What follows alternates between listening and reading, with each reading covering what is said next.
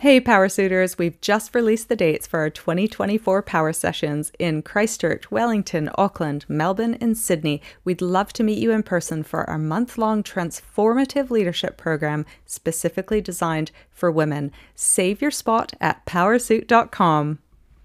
And I burst into tears, and I look back at that as one of the most horrific professional moments. She does it with me all the time. She doesn't get her own way. I do, behind closed doors. We came in here with her in tears. But this was in front of a VP. It was awful. No, and I'm but we've all been there. And I mortified. think that's the thing. Kristen lacked control.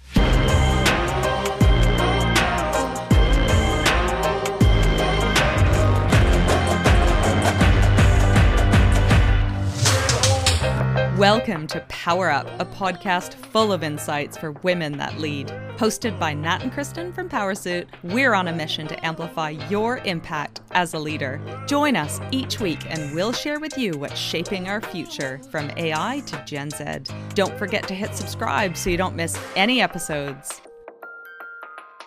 Welcome everyone to our first ever episode of Power Up, our new podcast. I'm here with Kristen, and one of the things that we wanted to get off our chest right at the top is the things we really hate talking about. So we thought we'd just dive right in the deep end and start with something that 60% of us, I hear, don't actually do, and I presume that means we don't actually talk about, which is negotiating. Kristen, do you negotiate? No, I am a terrible negotiator. Although I'm learning and practicing negotiation, but I have to say I wish I'd had this conversation in my 20s.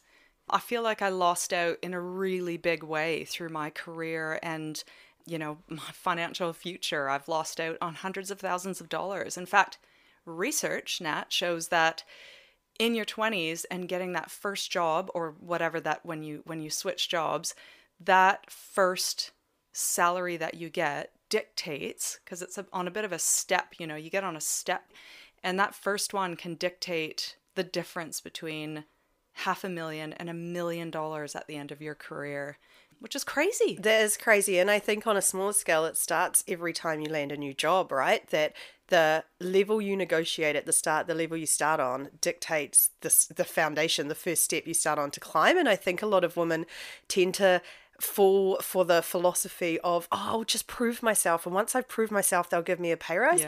But you've already started on the back foot, so you've already sacrificed there. So I think it's a really important topic. Funnily enough, I feel like I'm quite a good negotiator, usually out of necessity, because I always had to negotiate. Most people negotiate one job and then you wait till their next pay cycle, but because I've always been a freelancer and a contractor, I'm negotiating multiple times a year. So I think you just get used to that being a normal part of the process. But what I found recently, and I suppose we're both in the same position, is there's another type of negotiating that I'm very bad at, which is when people don't even talk about money at all and you have to raise it. So when we're asked to speak at things or all these things that you end up accidentally going, wait, did I just give away my time for free and my energy for free? And starting to figure out how to raise those conversations and be like, actually it's very awkward. I agree. And do you know what? The one great thing we should point out is that it's not always, we should think about it as a package. And to your point of the speaking thing, let's say, for example, the organization that wants us to come and have a chat doesn't have a budget for speaking, but they might have a travel budget, or they might be able to promote PowerSuit. And so I think just like when you're approaching in your career a salary negotiation, look at the entire package, because if they're capped at a certain monetary amount, there could be other things like holiday or flexible work. There's all sorts of things that you can think about. What's the whole picture of what I need here, where I feel valued and there's a really fair exchange of services? So we should think about that as we go along too. Yeah, I agree. And that's something that came through really loud and clear when I was speaking to an incredible man, Steve York, about negotiating. And surprisingly, he's a hostage negotiator, that he wasn't super fixated on winning. His thing was actually having a really clear idea of what you want out of something when you're negotiating and making sure you get that. And money is one tool, but there's flexibility, there's extra holidays, but going in mindfully with prep on what you want out of it. You're not sitting there like a sitting duck kind of going, I don't know, whatever they'll give me, I'll take. You're actually taking control, which is something we're both a big fan of. Yeah, and I know that at the end of the day, both parties on either side of the table, the workplace and yourself, have to come out happy, because if you're feeling undervalued, that is a really bad situation for any employer, because you're not going to give your best work. You're not going to feel engaged. You're going to get jaded. You're going to be looking for work elsewhere. I think, there's not this like zero sum game. If someone wins, someone loses. But what is this kind of win-win where we can both feel, I'm providing you with the services, I'm feeling valued. And that sort of feels like the ultimate in negotiation. I looked up the definition, and I can't remember it exactly, but I really like the idea of it's the art of building relationships and getting someone else to want to give you what you want. And I feel like there's something in that. But what I sense, and this is just based on chatting to a whole bunch of people I know, is we get way too emotional about negotiating. Oh my goodness. And women do.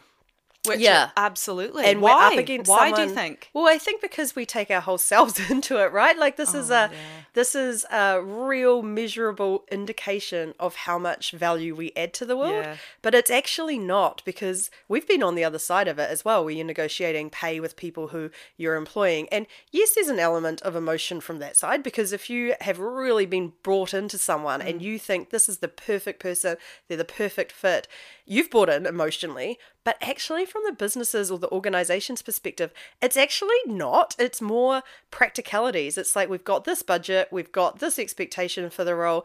So you're going emotion versus total pragmatism, which is the wrong way to go about it. I know. But women do we tie all this emotion up to it, and it's our sense of worth, isn't it? And I think as society, that's what we've done, is just like, what do you do? And how much, and we place kind of this hierarchy of people based on pay. But I know that a lot of employers have these salary bands, and you can, there is negotiation.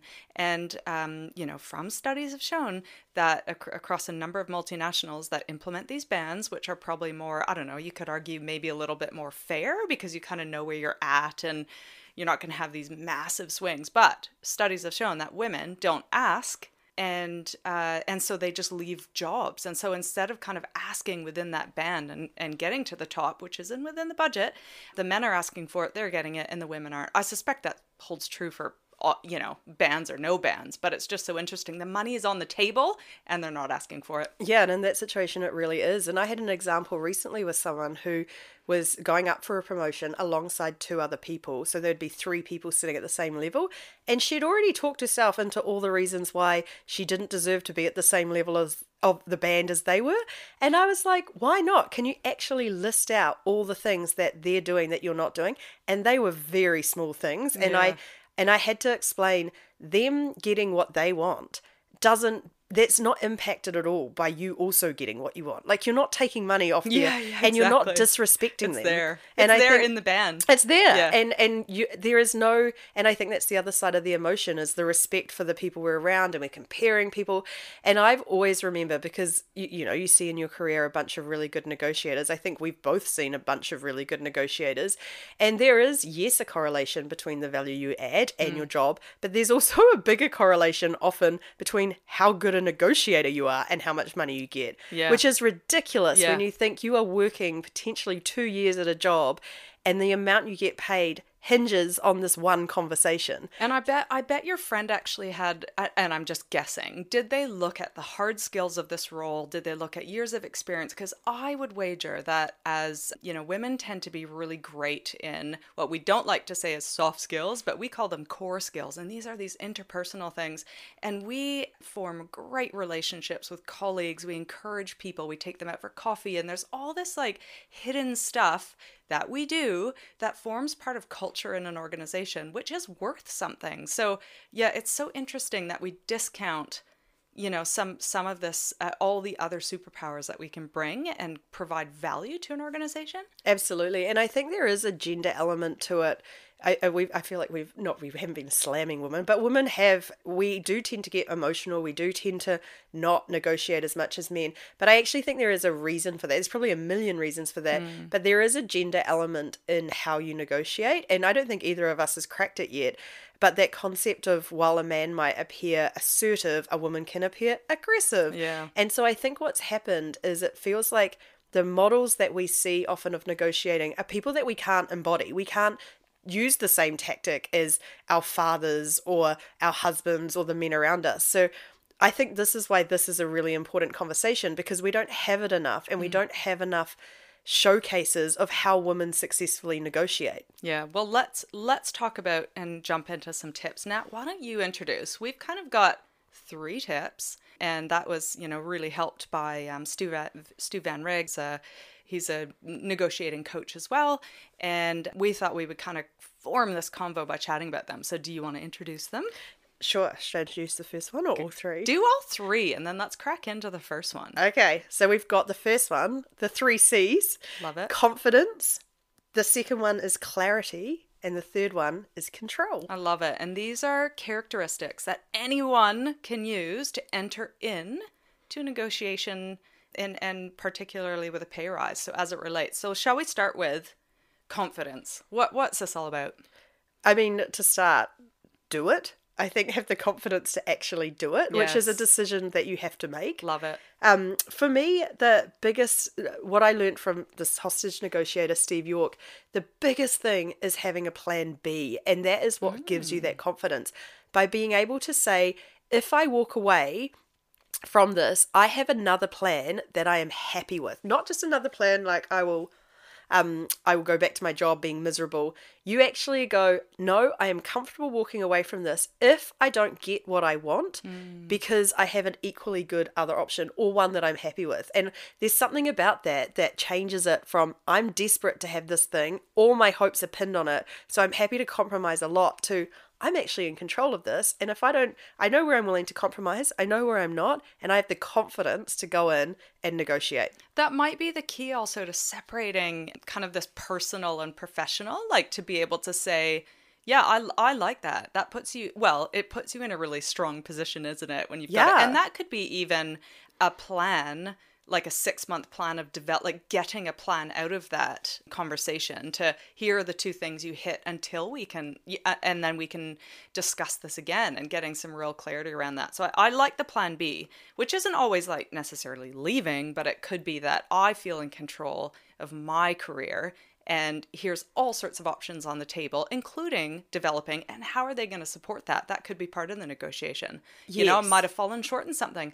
How are you going to invest in me so that I can bring my best self to work, I think. And I think we had a really great conversation with someone the other day about something slightly different, but I think it really relates here about if you were an employer and someone comes to you and says, I really want this job, and you say, nope, you don't have X, Y, and Z skills, and they go away and learn those skills and come back in a year and say, come on, I've done this now, and you turn them away again. The third time, you're not going to turn them away, and I think you can apply that here. And if you are negotiating pay, and you get right to the end, you've got your plan B, they're not going to budge, you're happy to accept it, get very clear feedback on what the things are that are stopping you getting up to that next level, and work on them, make a note of them, work on them, and next time and when you've achieved them, I mean, don't even wait till the next pay cycle, that's the time to go back and say, you know how you didn't want to pay me because of this, I've got it now. Yeah, that's So it's really being clear on what are your gaps and getting them to specify them and then working on them. Yeah, and the confidence thing comes when you know your value. And I think that's something I have always struggled with that. I've had to ask other people, like, what do you think I bring to the table? And part of it is I can look back and be like, what do I really love in my work, in my past roles? And how did I sell myself when I got the job, for example? But also I find I do have to ask other people, like, what are my strengths? And I think knowing your superpowers, as we call them, or knowing what you can bring to the table and your value to the organization is part of that confidence, isn't it? Because you walk in saying, I know exactly how I can move the needle for this organization. Great, Kristen. What are the things you bring to an organization? Well,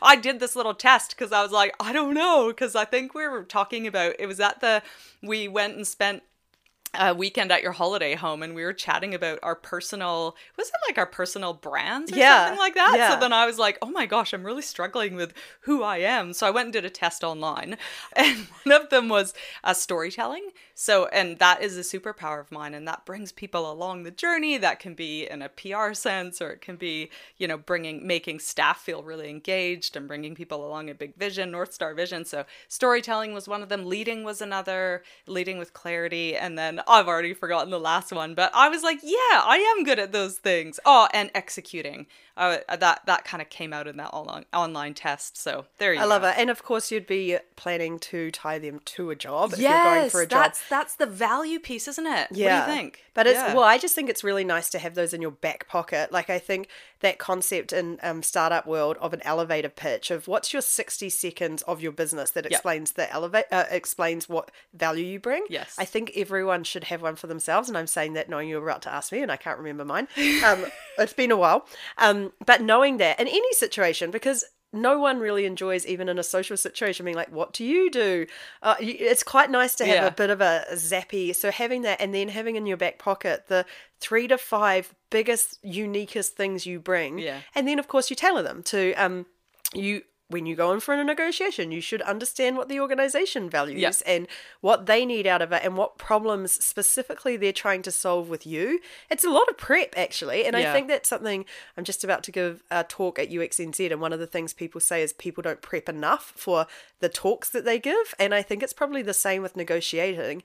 Yes, it's like a 5-minute conversation often, but it might be 5 hours of prep beforehand. Like, actually set aside a day and get really clear. That's that strategic piece that we've talked about, right? Like when someone comes into an interview and you ask them, why us, but also why you, or why a raise now. It's that like, oh, well, I've been here for I've done this role now for a year. As opposed to like, I know this organization needs to go from this to this. Yeah. And let me tell you about how I can help. And we've always used that move the needle term, which I dropped earlier. But that really is what we're trying to do, isn't it? I love that example because that is so let's list off some of the most common things we hear.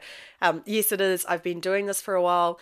The other one that is my pet peeve is, oh, well, I've just bought a house, or I wanted this, or I've got this expense in my life and I need a pay rise. Ouch. And you're sitting there on the other side of the table going, again, why is this my problem? I know, and it's just mixed signals, isn't it? So if you can leave all that stuff out, because those are realities, aren't they? They're realities of life, but I think it's how can I supercharge what this organization's doing? Specifically, how can I do that? And that you come in with confidence with that, in addition to the plan B, which I think is great. Yeah, I love that. And I remember years ago, I spoke to a founder of a company who said he was never afraid of any questions, which is part of confidence, especially when you're fronting the media or if you're in a job interview.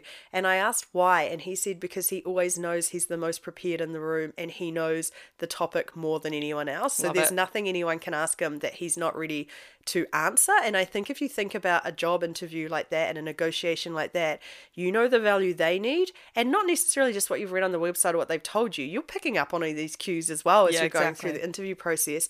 And you've also pulled out of your back pocket the value you bring. And I just love that as a line.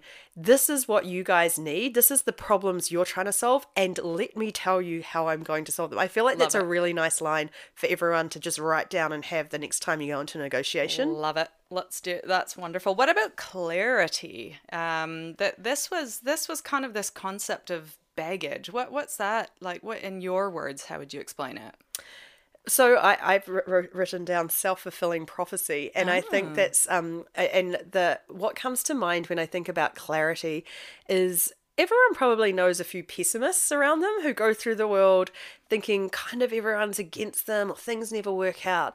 And what tends to happen is they approach those situations in a way that makes it not turn out. They'll approach a group and assume that the group doesn't like them, so they sort of behave slightly defensively. And of course, that's not very likable, so no one likes them, and therefore they have proven that everyone's an arsehole. Yeah. And I think it's probably the same in this. When you go into a job interview, I call it professional baggage now. We've got so much baggage on the situations we've been in. I've just been listening to Malcolm Gladwell's audiobook, Talking to Strangers, and the concept of the more information we have, often the less useful we are. Yes. And this idea of like all these little bits of information we've pulled together over our years probably makes us less good at being able to judge a situation. So we go in, we've got all these ideas and preconceived notions about what we're walking into, and we're not going in open-minded and optimistic and ready to see what happens. We're going in with a very clear plan that is never going to work out because there's so many unknown factors involved. And it's such an emotional, money is so emotional because you probably genuinely feel you deserve it, which is why you're there in the first place, but it's so tied up in emotion. So this concept of clarity is like, just everything, leave it at the door except for your confidence and all of your prep.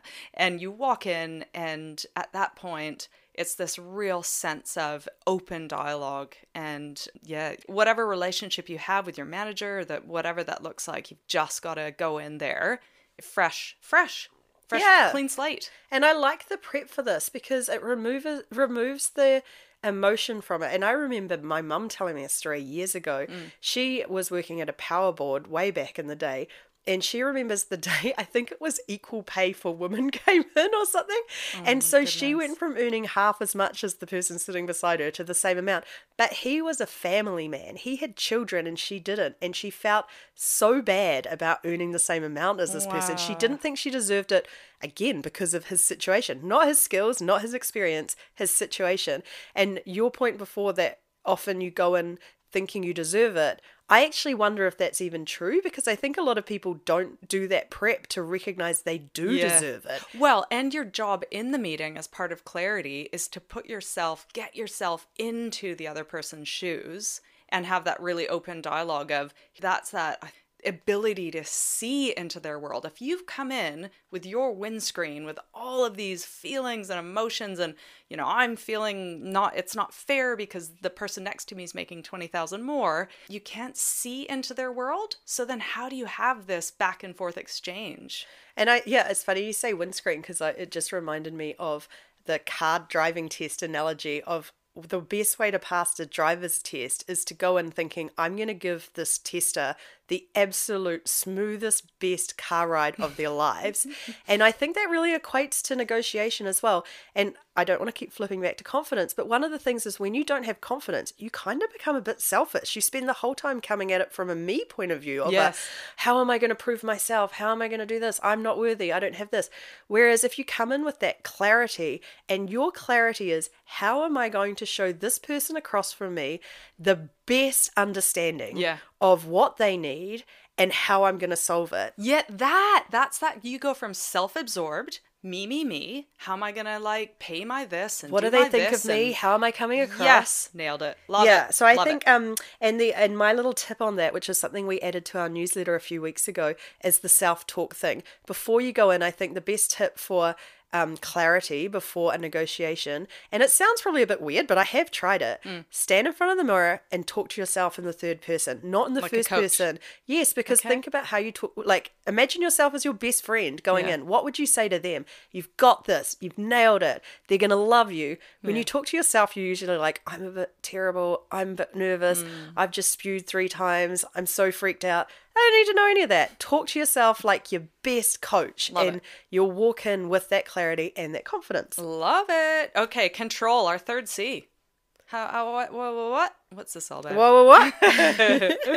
So, I mean, in this for me, and I will go throw back to you because I think you might have a few more points on it, but control is actually that act of taking control. What are the elements that you can control in the room? There's a lot you can't. You can't control if they've just had a fight with their partner or if they had crammed you in with 1,000 other interviews. You can't control that, but there are things you can control.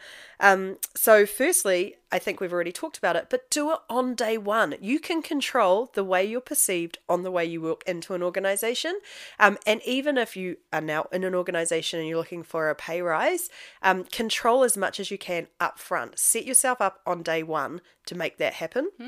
The second one I really liked, again from Steve York, hostage negotiator extraordinaire, is don't face the window. That's a superpower. That's a good don't face the window. Don't face the window because part of control is picking up on the person opposite's body language. You're blinded. And if you can't see them clearly, you're not picking up on those tiny little micro expressions and the way they're leaning back and those little moments. And I think we've all seen it. When you say something and someone subtly leans forward or changes their expression and you go, that's the ticket, that's what they're interested in. You want to be able to control that and get all that information in the room. Love it. I think self-regulation is probably key here. I think it's a tense and emotional situation. It's supercharged. You've done all the right things. You're feeling confident. You've wiped the slate clean. You've gone in with, you've got these open chats going back and forth. I think the control thing is there's always going to be points where things start to get a bit tense because, all of a sudden you find out they don't believe that, you are of as much value as you thought. And it's rather than going into that spiral, the self-control is about all of a sudden slowing down the room a little bit. You can talk a little bit lower, you can talk slower. And I know Richie McCaw, who's his best, the GOAT of all black New Zealand rugby of all time, he has used this kind of low and slow. And you don't use it all the time or people are going to think you're really weird. But it brings your heartbeat down, it brings the emotion down. And then the question you ask in your head is, what is it that they don't see? It's not a foregone conclusion, but it's great questions as well. What is it that they don't see? And then you can attack that. But it's this kind of self-regulation rather than starting to panic and starting to get emotional. It's, breathing, it's sitting back, it's taking a moment, self-regulating your behavior, which protects you, because the last thing you want to do, which I did in a job one time, I didn't get my way. I pitched this big thing. I was very young and I'm still embarrassed. I burst into tears and had to leave the room. I was negotiating a thing. I'd done this thing and I was wanting my way and I didn't get my way. And I burst into tears, and I look back at that as one of the most horrific professional moments. She does it with me all the time. She doesn't get her own way. I do, behind closed doors. We came in here with her in tears. But this was in front of a VP. It was awful. No, and I'm but we've all been there. And I mortified. Think that's the thing. Kristen lacked control. But I feel like that's the thing, going back to clarity, that you have to, that's the baggage you can take into those situations, right? So you have to put it behind you and go, I was young, and have empathy for your younger self, or for yourself yesterday. But I think there's But had I just gone, okay, what is it they don't know? Because I'm like, this was the best thing ever I was pitching to them. So instead of going, take the breath, sit back in my chair, exhibit confidence, I was went, to Mach 100. It was dire. I love it. I can't believe anyone ever said no to you. But I think that's quite an interesting one, because that fight, flight, freeze reflex, apparently our brains, or whatever it is, our lizard brains, can't actually tell the difference between physical and emotional threats, because it was sort of a very age-old mechanism. So what tends to happen in these situations that are high stress is our brain clicks into that, which means you've lost control. You've absolutely lost the ability to make logical choices. So I think that's a really, really underutilized tactic. Lean back, take a couple of deep breaths. Yes. One of the things a friend of mine told me about if you're having a panic attack is sort of name 3 yellow things in the room. Just switch your brain from whatever it is in front of you. And saying that, don't do what I did once. And I was in the middle of a panel on stage, and I was in a right state, and there was a lot of things happening in my life at the time, and I totally did not listen to the question. I was too busy trying to calm myself down. So I was looking out the window, I was looking around, and then it was like, and Nat, what do you think? I've done that in a board meeting, by the way. And I was like, well, that's a great question.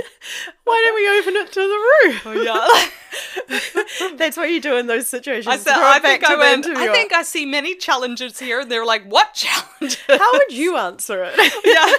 What do you think? But I think we've all been there as well. Yeah. And I think actually I've been in interviews on the other side where someone said, I'm sorry, could you just repeat the question? Good. I'm nervous. And there's nothing wrong with saying that. There's nothing wrong with that. In fact, actually, people recognize, there's a couple of things that I've learned recently, because all of us have lost out on jobs, lost out on promotions, and it's gut-wrenching. But one of the best things I've heard is if they don't think you're the right person for the job and you've done everything to represent yourself, then actually short-term pain, long-term gain, because they're not the right place. And I think what I found when I've interviewed people who say, I'm just a bit nervous.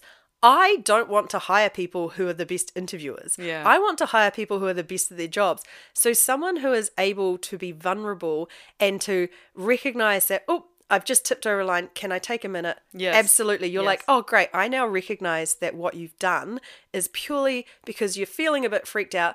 I feel like that's a perfectly rational response to a situation like this. So it's okay to take that pause. Well, and another one, a tip from Stu was go in armed with questions. So if you're starting to feel like things are going awry, or you're kind of losing the plot a little bit, starting with a great question, or if things aren't quite, tension's rising, you could say, tell me about the biggest challenge to the business this year. That might be one of the questions you're armed with.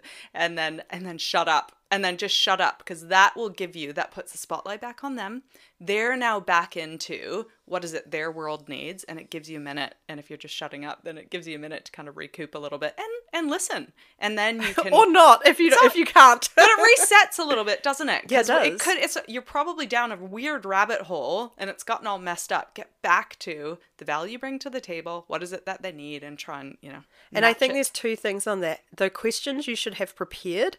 Think again, tie it back to the value the organization wants. Yes. Not necessarily the value you want. And again, from our experience, if the first question you ask is about your flexible work policy or how much extra time you get off, all the other person is hearing is, I want. Yeah. And they're sitting there going, oh, I thought you'd be interested. I love the organization. I'm amped about the future of what we're working on. You don't seem to care about it at all. So you immediately get offside. Yeah, I love it. But the other thing I was thinking in that prep around the questions is Steve York was talking a lot about if you can control, the things you can control is sometimes finding out the type of questions you'll be asked in advance. Some organizations now actually share the questions because, again, they're not trying to hire the best on-the-spot thinker. They're trying to hire the best person for the job. But if they don't share that, like, it's perfectly worth asking during the interview process, hey, what kind of questions do you think you're going to ask? What's this interview contain? As much information as you can get in advance, great. But there are also some fairly standard questions. The old, when's one time you made a mistake? When's one time something went wrong? Have those nailed, but not super polished. Like, you don't want to go in and recite your speech on it. You want to go in real human who you are, but actually have them prepared, because there's nothing worse than turning up and being like, I've never made a mistake, because you sound arrogant, but also you sound unprepared. Yeah. Okay, good. I love it. Well, that's, I'm loving our 3 C's. Hopefully people are taking a lot out from this. Now we at Powersuit, we like tiny habits and small actions to make big change. And, you'll find that a lot in our newsletter. If people were to take away a small action today, Nat, for being better at negotiating their pay, which is ultimately the value you bring to your table, what is an action that they can do? Can I actually flip that back at you just to start? Because I want to finish on that action, but I thought it might be kind of interesting to share what's your next negotiation, because I think one of the things when we go to that final tip is that we actually practice negotiation in every part of our life all the time, from who does the dishes tonight to who's organizing the friend's dinner. And I think it's kind of worth thinking, what is the next negotiation we're going into individually? Yes. And then how might we apply that tip when we kind of finish on it? Okay, well... I don't know if we want to do the tip first then. I don't know. Well, I have got teenagers, so your life effectively is a negotiation. I feel like I live with 2 terrorists and I'm the hostage. So my life feels like we're constantly navigating, what time we're picking so-and-so up from a party, or, is there a limit on drinks? And so my life at this point feels like I am honing these negotiating skills. I'm trying to think, there's probably some weekend away with friends or something that's coming up that I'm going to have to, negotiate with my daughter, whatever that looks like. So that's probably how will I go into that. I think armed with all the facts, understanding my boundaries, and then she'll have to be selling to me the value of her going away. I mean, I don't know. This isn't very relevant to career, sorry, but this is that's probably not genuinely my next negotiation. Yeah, it's funny. I was trying to think, because I am probably on the flip side, that I'm going through a stage at the moment where I'm getting way too much handed to me, and I'm like, oh, that person's going to start negotiating a bit. Like, could you please lift a finger around the house instead of glaring at your laptop the whole time? But I think on the work front, one of the things that I have been thinking about a lot more is what we talked about at the start is there's so many podcasts, so many talks, so many things. How am I going to next approach and maybe practice a different way of asking for what I want out of it. And to your point, it doesn't just have to be pay. The last time I got invited to speak in Auckland, I sucked it up and asked if it was possible to pay for the flights, and it was amazing that they hadn't thought about it at all. Yeah, right. And so next time I think I'm going to try going a little bit further and be like, because I know that a lot of influencers now have recognize the value of their time to the point that they have a rate card. So I'm just really interested to find out. And I know you are an influencer, Nat, so you go. Yeah, I'm desperate to be an influencer. Hashtag like and follow. You go. Okay. Every social event in my life now is like, how do we TikTok this? No, I look, it's totally fair. I think what we're saying is we genuinely, generally women have gone, I'm just going to chalk this up to learning. It's okay, it's fine, and it's great experience and adds to the CV, but you get into that over and over and over again. If you don't ask, you don't get. So love absolutely. It. And I think in those little situations is the best time to practice. We used to talk about this a lot with money, that just becoming a millionaire is not going to make you great with money. So what can you put in place when you don't have so much money that's going to take you through? And I think it's like, what are the negotiations in your life that don't have a lot on the table? The ones that there's really little downside if you muck it up. Practice in those times. And I think the final tip, if you don't have one coming up, or if you do have a negotiation, a pay rise negotiation, or a new job, a negotiation coming up, role play it with your friends, role play it with a trusted person, and actually go through, because that goes back to that control thing of being able to and confidence. Yes, and you'll find they will point out so many things. I did an exercise once where there was a third person just watching, and so they weren't even involved, so they could go, oh, when you did this, you actually came across a bit defensive, or, oh, did you see that you like leaned back and it kind of felt like you, and they can just really help you, so you're going in with that extra. But anyway, to the final action, because I agree, we do love an action, and I think the obvious one just coming out of this talk is get those superpowers listed.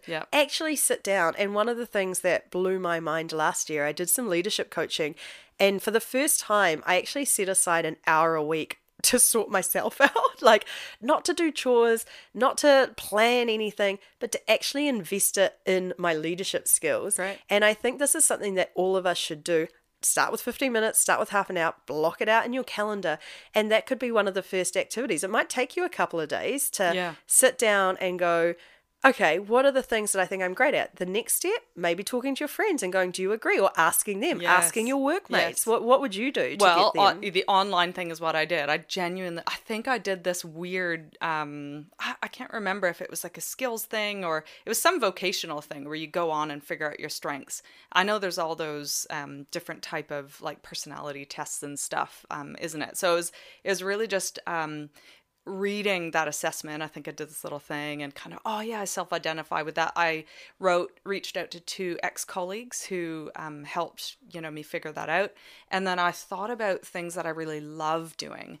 Now, just the only caveat here is once you've got your superpowers, make sure that they're moving the needle, like you're using them. And they're important to the business. They're strategic. That's that real difference between like, I'm really good at organizing things to like, is that what this company needs? Is it what they value? Because that, you want to tie those really superpowers to being strategic. So I know I've stretched our action a little bit, but start with the good things. I like that. And so if we break it down, because there's another side to that as well. If we go, list them down. Yeah. Google personality test, Google how to identify my superpowers. Colleagues. Second thing, ask colleagues, ex-colleagues, ex-bosses, family, friends. One exercise I did years ago, which I thought was fascinating, is we had a group of 10 people at a course, and everyone at the end of the course had to write a letter to each other, which felt like at the start, I was like, oh my God, how are we going to do this? It was fascinating that the strengths other people saw in each other were actually quite shocking to each of us. So asking other people for not your weaknesses. No one cares about your weaknesses. Start with your strengths and ask them what they see. And you might be really surprised. Yeah. And then the third thing is, once you've got that whole list, look at it and go, how do I apply this to organizations? Or just I would say just make sure that they are in fact the superpowers, because it could be a strength, but the superpower is actually you are using something you are good at to drive that thing forward, that company forward, to move the needle. Absolutely. And then I would say the final thing is, do you love doing it? Because this is something that, again, women fall into the trap of a lot, is we're known to be great at organizing. So everyone will be like, but you're so great at it. If you don't love organizing, don't do it. Don't add it to your superpower list. Love it. You can have it, again, secondary list. If you need to whip it out in an interview, go wild. But don't have that as your skill that you sell. Amazing. Onward, power suitors. That's amazing. Special thanks to some of the experts we spoke to, Steve York and StuVanRig.com. Amazing stuff. Thanks to all. That was fun. First one. That was fun. We got it Onwards. done. Send us your thoughts. Write us an email. We love hearing from people. Write us an email. Slide into our DMs. We'd love to hear what you think and any tips you have on negotiating. That'd be amazing.